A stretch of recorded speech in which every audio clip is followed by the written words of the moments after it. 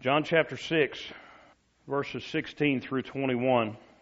Starting in verse 16. When evening came, his disciples, Jesus' disciples, went down to the sea, got in a boat, and started across the sea to Capernaum. Darkness had already set in, but Jesus had not yet come to them. Then a high wind arose, and the sea began to churn. After they had rowed about 3 or 4 miles, they saw Jesus walking on the sea. He was coming near the boat, and they were afraid. But he said to them, "It is I. Don't be afraid." Then they were willing to take him on board, and at once the boat was at the shore where they were heading. Let's pray. Father, I thank you for this time that we get to gather together and spend time in your word. Father, I believe that there's nothing more important than we can do as a body of believers than gather together under the preaching and teaching of your word. So, Father, I would ask that during this time that we've set aside, that, Father, you would show yourself. That, Father, your Spirit would fall on this place. That, Father, we would see Christ in your word. Father, that's our prayer. In Jesus' name, amen. Well, you know what happens when you get saved, right? The very minute that somebody gets saved, they are a fully mature Christian, right? Able to handle anything that would come your way, right? Isn't that what happens? No? Of course that's not what happens. Of course that's not what happens. I told some of y'all, I don't remember if I said it from the pulpit this morning, but we're going to be getting my grandson here in just a few hours. My daughter is bringing our grandson to us. He's going to be 3 in August, so he's just a little fella. Just a little fella. Yeah, 3. I'm an old man to be dealing with a 3-year-old. But that boy is not mature enough to handle the things of life, is he? When he was a newborn, he had to be cared for every step of the way. He had to be fed, he had to be clothed, he had to be cared for, he had to be kept warm, all of those things. Do you think it's any coincidence that Jesus used the illustration in John chapter 3 of being born again when we get saved? It's the same thing, isn't it? It's the same thing. When we are saved, when we trust Christ as our Lord and Savior, we're not instantly mature. We are sanctified and we're saved forever, praise Jesus. But we're just babies. We're just brand new babies. You know, it wasn't any different for the disciples. Sometimes we like to hold the disciples up on this platform like they were superheroes or something like that. But it wasn't really any different with the disciples. Just a few pages before this in the Gospel of John was when they started to follow Jesus. So they were brand new Christians. They were baby Christians. They were newborn babies. But Jesus didn't keep them as newborns, did He? Jesus loved them too much to keep them as newborns. Jesus purposely put the disciples, as you read through the Gospels, you see continually all these places where Jesus put the disciples in situations that would grow them, that would grow their faith, because He didn't want to leave them as little 3-year-olds. 3-year-olds are cute when they're 3. But when a 16-year-old, or like CJ, my son, my 18-year-old son, if he was to act like a 3-year-old, that's not going to work, is it? No, we want them to grow, and Jesus wanted His disciples to grow, so He purposely put them in tests that would test their faith, and as they passed those tests, they would grow. But also, when they failed the tests, sometimes they'd grow, wouldn't they? Like our passage this morning, this is one of those very familiar passages to us, so we've got to work extra hard to kind of step back from it and try to see it with new eyes, but I hope that we do that tonight. this passage is not only, this event is not only recorded here in John, but it's also, you can take notes on this and look back on it if you want to. We're not going to flip back and forth. But it's also found in Matthew chapter 14, and it's found in Mark chapter 6. I know you're going through Mark, or have been going through Mark on Wednesday nights. So Matthew 14 and Mark 6. And what we're going to do is we'll kind of look at all of those just to kind of get a picture of what was going on in the timeline and all of that, because some of those Gospels add some details that John doesn't include. But when we combine those accounts in Matthew and Mark and John, we actually see, we refer to this as the miracle of Jesus walking on the water. But when we combine all of those, we see that there were actually 4 miracles that took place that day. This is actually a fourfold miracle that took place. The first miracle that took place that day was when Jesus walked on the water. I don't know if you've ever tried that before. I've been water skiing. Now, if you go fast enough on water skis and you ski as poorly as I do, and the skis come off, you don't actually walk on water. You kind of skip a few times. That's not the same thing. Jesus wasn't skipping on the water. Skipping on the water, that's not very much fun. It hurts. But Jesus was walking on the water. There was a man named William Barclay that wrote some commentaries back in the 50s. Very, very popular commentaries. I've heard them referred to many times. And they have some good things in them. But the only problem with William Barclay is he didn't believe in miracles. And he would try to explain away the different miracles. This miracle, what he said happened was that the disciples they were in the boat and there was a storm and all of that. But they were really close to the shore. And when the storm was going on, they really couldn't see what was going on, and they lost their perspective and everything. And Jesus was walking on the shore, and it just looked to them like he was walking on the water. There's a Greek word for that. It's hogwash. Because Jesus was walking on the water. Okay? Let's just get that out of the way. The one who created, who spoke creation into existence, the one who created that water in the first place, was walking on it. The one who created the laws of gravity and the laws of buoyancy and all of those things that I didn't understand in science class, the one who created those was defying them. Jesus walked on the water. It was a real miracle. That was the first miracle that happened that day there in the water. Not only did Jesus walk on water, Matthew records that Jesus called Peter out of the boat to walk on the water too. He said, Peter said, "Lord, if that's you, bid me come." And Peter got out of the boat, and you know the story. As long as Peter kept his eyes on Jesus, kept his eyes where they were supposed to be, he was able to walk on the water just like Jesus was. And then when he took his eyes off, he sank. He sank. But that was the second miracle that happened. When Peter got out of the boat, I think it's a miracle that he got out of the boat in the first place. But it was a miracle when he walked on the water. So Jesus walked on the water. That was the first miracle. Peter walked on the water. That was the second miracle. Matthew and Mark both record the third miracle. The third miracle, when Jesus and Peter got back into the boat, the wind immediately stopped. And the word immediately, it literally means immediately. It was right now. It went from just torrential storm to nothing. To glass. Just immediately, like that. Listen to how Mark describes it in Mark 6:51. Then he got into the boat with them, and the wind ceased. They were completely astounded. You don't get completely astounded if it just kind of dies down, do you? No, it immediately stopped. From gale force winds to glass seas. That was the third miracle. But one more miracle happened too, and John is the only one to record this miracle. We just read it in verse 21. Verse 21, look at it again. It says, they were willing to take him into the boat, and what? At once, the boat was at the shore where they were heading. Immediately.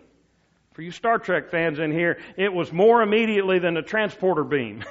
It got them there immediately. Not speedboat fast. It got them there. They were here one moment and they were there in the next moment. Remember how far verse 19 says that they had rowed. They had rowed in that boat for 3 or 4 miles. The disciples had probably been rowing most of the night into a horrible headwind. It was probably about 9 hours that they were rowing into that headwind, and they'd only gotten about halfway across the water, and then all of a sudden when Jesus and Peter get in the boat, it was where they were supposed to be. They didn't have to row anymore because they were immediately where they were going. That was another obvious miracle. 4 in a row, a 4-fold miracle. Amazing, unexplainable, unmistakable, unrequested miracles. Nobody asked for those, did they? But that 4-fold miracle, unexplainable, happened. The question is why? Why would Jesus do that? Why would he go through all of that? It wasn't like there was a crowd of people watching. The people were gone. The people from the feeding the 5,000, they were gone. It wasn't like there was a bunch of unbelievers around that he was trying to convince of who he was. The only unbeliever there was Judas, and he wasn't going to believe no matter what Jesus did. The other 11 in the boat were already believers. So if Jesus wasn't trying to convince anybody to believe, if this wasn't evangelistic, then why in the world would he perform this great sign? Why would he do this 4-fold miracle? He did it because he knew that his disciples were just babies. He knew that they needed to grow in their faith. In Mark's account, when he tells of this, after he said that the disciples were completely astounded, he says they were completely astounded because they had not understood the loaves. Remember what we talked about this morning? That miracle of feeding the 5,000 says that they had not understood the loaves. Instead, their hearts were hardened. They just didn't get it. They saw the miracle. They saw all that. They had just witnessed Jesus feeding probably 15 to 20,000 people with 5 loaves and 2 fish. They were probably, remember we talked about when they gathered up the bread, they probably had those big bushel baskets. They were probably still carrying those with them. They wouldn't have just wasted that food, and it was more than they could have eaten there. So they probably had those baskets on the boat there with them. They had the tangible evidence of a miracle that Jesus had done, but their faith was still small. It says their hearts were hardened. Their faith was still small. And Jesus knew that their faith needed to be grown, that their faith needed to be encouraged. So Jesus encouraged their faith in the best way that faith can be encouraged. Was their faith encouraged when they were on the mountaintop, when they saw the baskets, when they saw the 5,000 being, or the close to 20,000 being fed? So their hearts were hardened, right?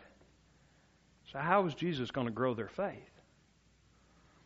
He grew their faith the same way that He grows our faith. You know, you can talk to people all that you want to, and you can ask the question, when has your faith grown the most? Does it grow the most in the easy times? No. Our faith grows in the difficult times. Our faith grows during the tests. So how does Jesus encourage our faith? He encourages our faith by putting us in the right place, by preparing us for the right position, and by presenting us with the right person. And that's what He did with the disciples here. First thing that Jesus did was He encouraged their faith by putting them in the right place. You think about where Jesus and the disciples had just been. They had just been on the hillside next to the Sea of Galilee, and thousands of people had just eaten their fill. And they were fat, dumb, and happy, and they were doing what most folks do when they're fat, dumb, and happy. They were just chilling out, and they were loving the fact that this guy, Jesus, had just fed them. Matter of fact, in the verses between this morning's passage and tonight's passage, there's just a few verses there that said what they wanted to do with Jesus.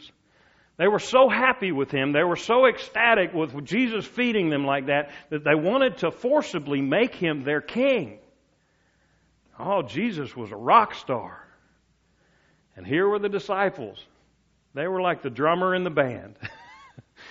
They were popular. The people were loving them.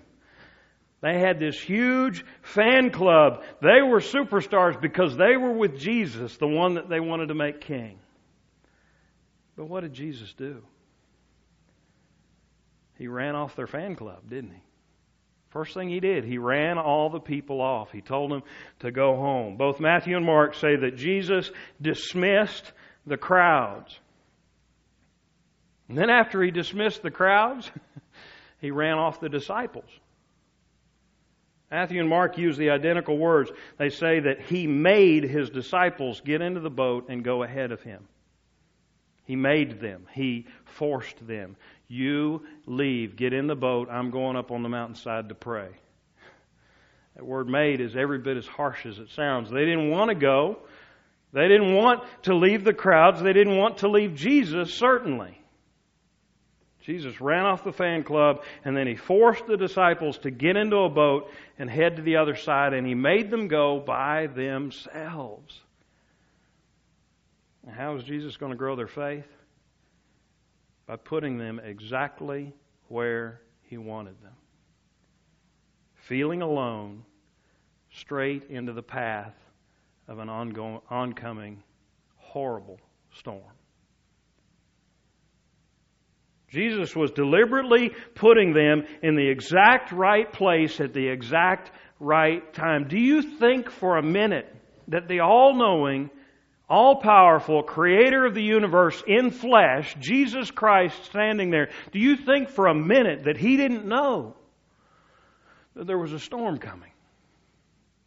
Do you think for a minute that Jesus, as soon as the disciples got out on the boat, do you think that Jesus was sitting on the shoreline going, oh, there's a storm coming. I didn't know that. What are we going to do? You think that? Of course not. Of course not. Jesus put the disciples in the exact right place at the exact right time where they needed to be in order to encourage and to grow their faith. He put them alone. Away from the glare of popularity, away from all of that fame and popularity. He put them alone, and seemingly He put them away from His presence. And He did it to grow their faith. He put them alone in a fragile boat on a horribly stormy sea to grow their faith. Now, why didn't Jesus, you remember where Jesus was going when they were doing that? Why didn't He put them up on the mountaintop with Him to go pray? If I was writing a story, I'd want to volunteer for that part. Let's go up there with you to pray. Why didn't Jesus do that? Because that's where the preparations are made. That's not where the faith is grown.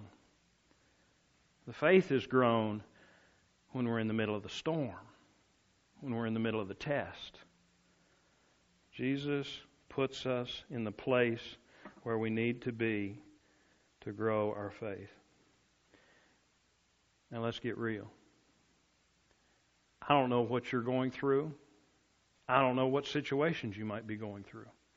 But you can rest assured that Jesus has put you there in the exact right place that you need to be to grow your faith.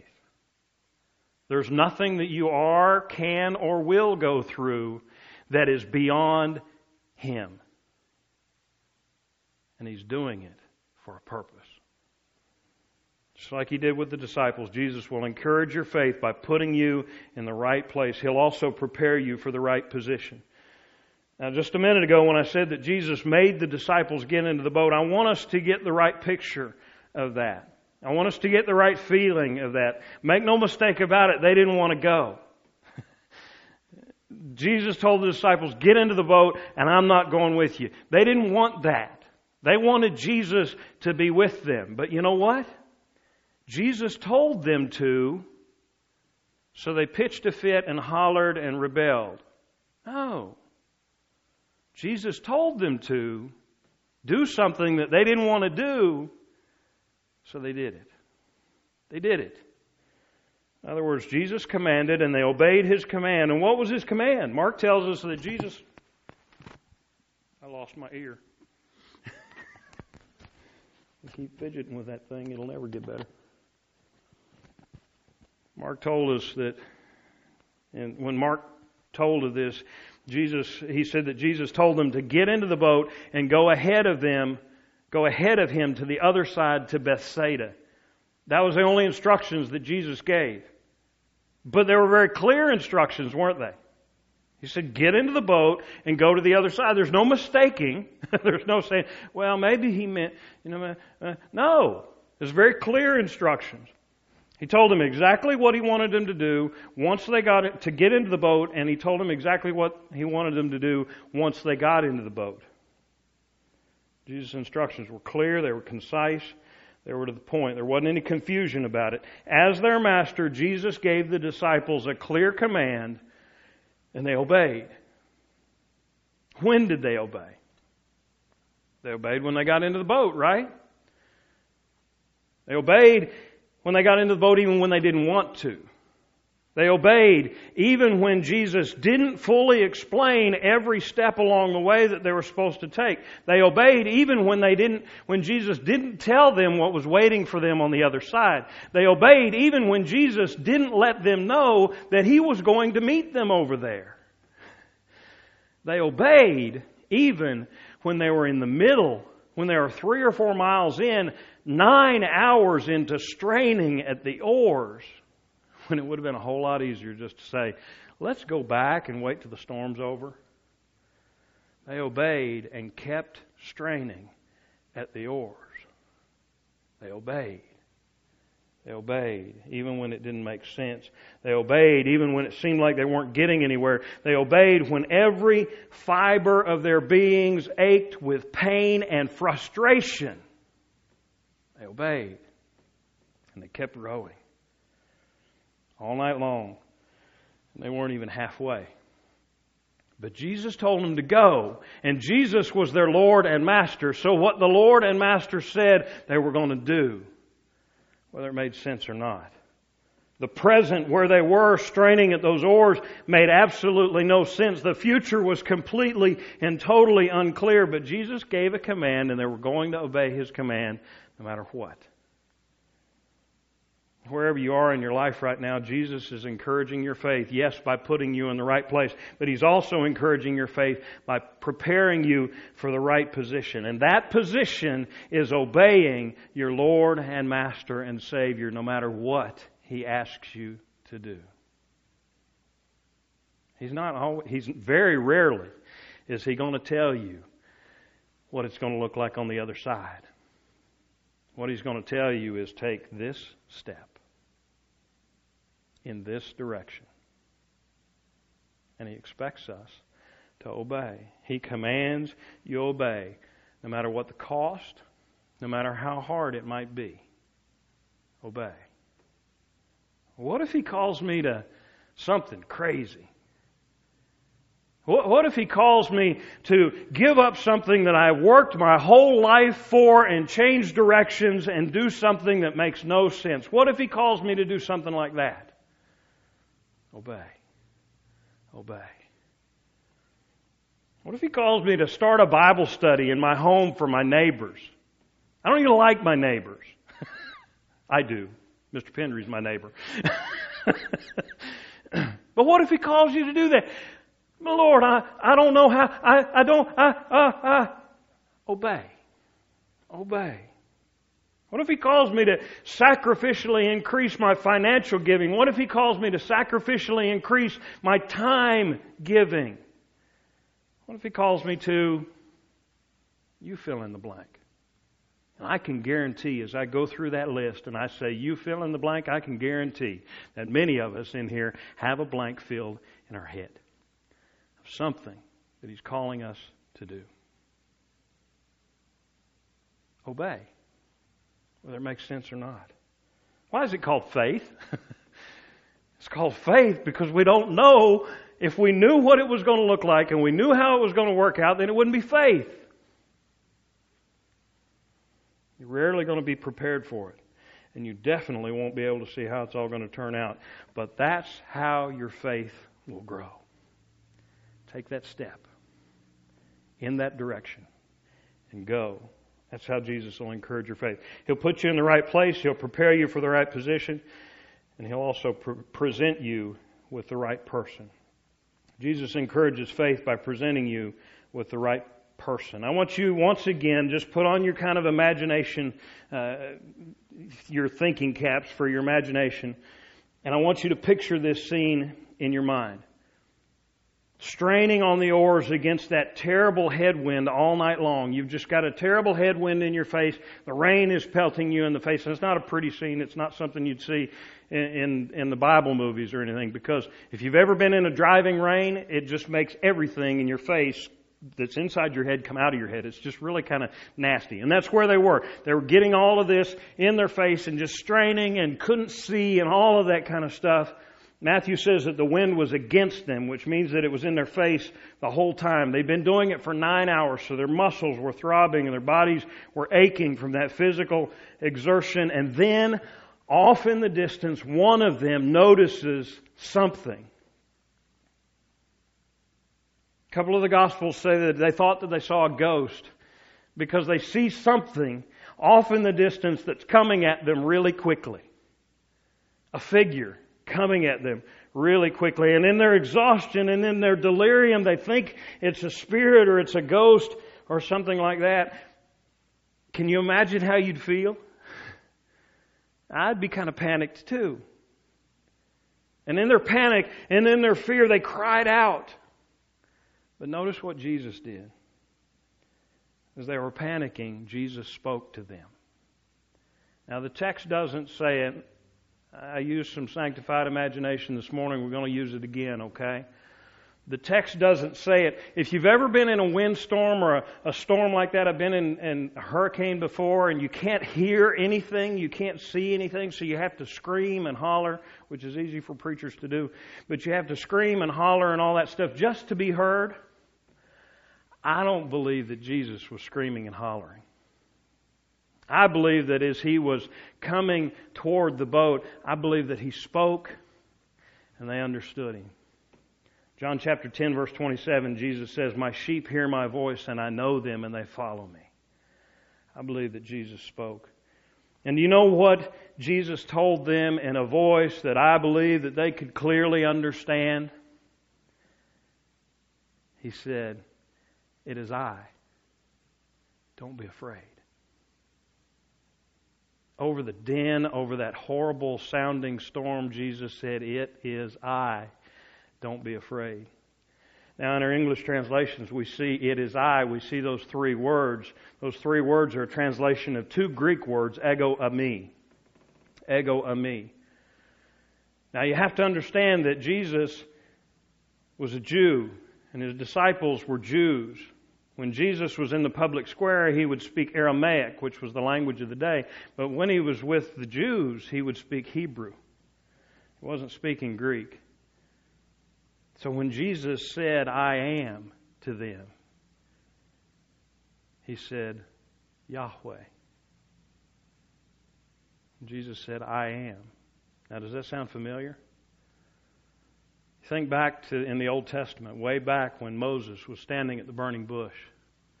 When he was standing at the burning bush and God had commanded Moses to go to Pharaoh to release his people. Moses asked God, appearing in the burning bush, he asked Him, "Who shall I tell them sent me?"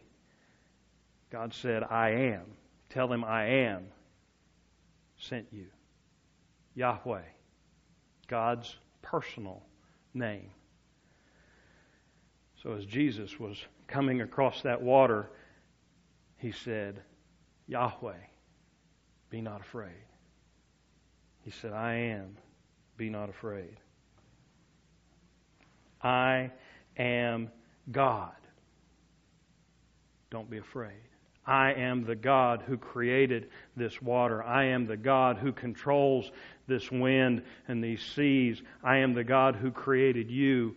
Don't be afraid. Notice what the disciples did in verse 21. They let Him in the boat. He just revealed Himself to them as Almighty Creator God, and that He was there to sustain them, so they didn't need to be afraid, so they invited Him into the boat. They did what James 4:8 tells us to do. They drew near to God, so He drew near to them. Jesus grew their faith by presenting them with the right person. He gave them Himself. And when He gave them Himself, they invited their Creator, their Sustainer, their Lord and Master to be with them where they are. And when they were in the presence of Jesus, they were no longer afraid. There was no more turmoil. They were no longer pointlessly straining at those oars after willingly receiving their Savior and Lord and Master in the boat. They were at peace. They were at peace. So let me ask you, how is your faith this evening? Have you willingly received Jesus into your life as Lord and Master and Savior? It really doesn't matter what kind of storm you might be going through today, because if you've received Him into your life, then He is there saying to you, I am God. Don't be afraid. Don't be afraid. Only Jesus can do that. Maybe you've already received Jesus as your Lord and Master and Savior, but for some reason you're failing to obey Him in something. Let me tell you, His commands aren't complicated. He tells us to take a step, and He gives us the direction to take that step in. All He asks is to obey. All that He commands is loving obedience to what He commands. For the disciples, it was going across the Sea of Galilee, no matter what it looked like, no matter how they didn't understand. For us, for you, I don't know what it might be. But you do. You know what it might be. He's put you in the right place. He's put you in the right position. All He's asking for is simple obedience. He's put you in the right place. He's presented you with the right person to grow your faith, and He's prepared you for the right position to grow in your faith. All that you have to do is love Him, trust Him, and follow Him in simple obedience. So that's the only question before us tonight is, will you do that? Let's pray. Father, we make things so difficult sometimes. Father, we like to set Your will out there like it's some sort of a complicated thing that we have to work hard to figure out. But Father, You let us know. You tell us the direction to go and the steps to take. Father, the only thing that stands between us and Your will is our obedience. Is obeying the direction that You call us to go.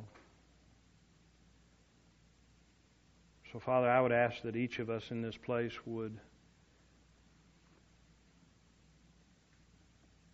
willingly take those steps. Father, if there's one here tonight who is going through a time of straining at the oars and it seems like that they're straining with no purpose, Father, I would ask that You would show Yourself to them. Father, that they would see that whatever trial they may be going through is not beyond You. That You're there saying, I'm God, be not afraid. Oh, Father, show Yourself as the Prince of Peace. Father, give us the direction that You would have us to go. And Father, may we leave this place being obedient. In Jesus' name, amen.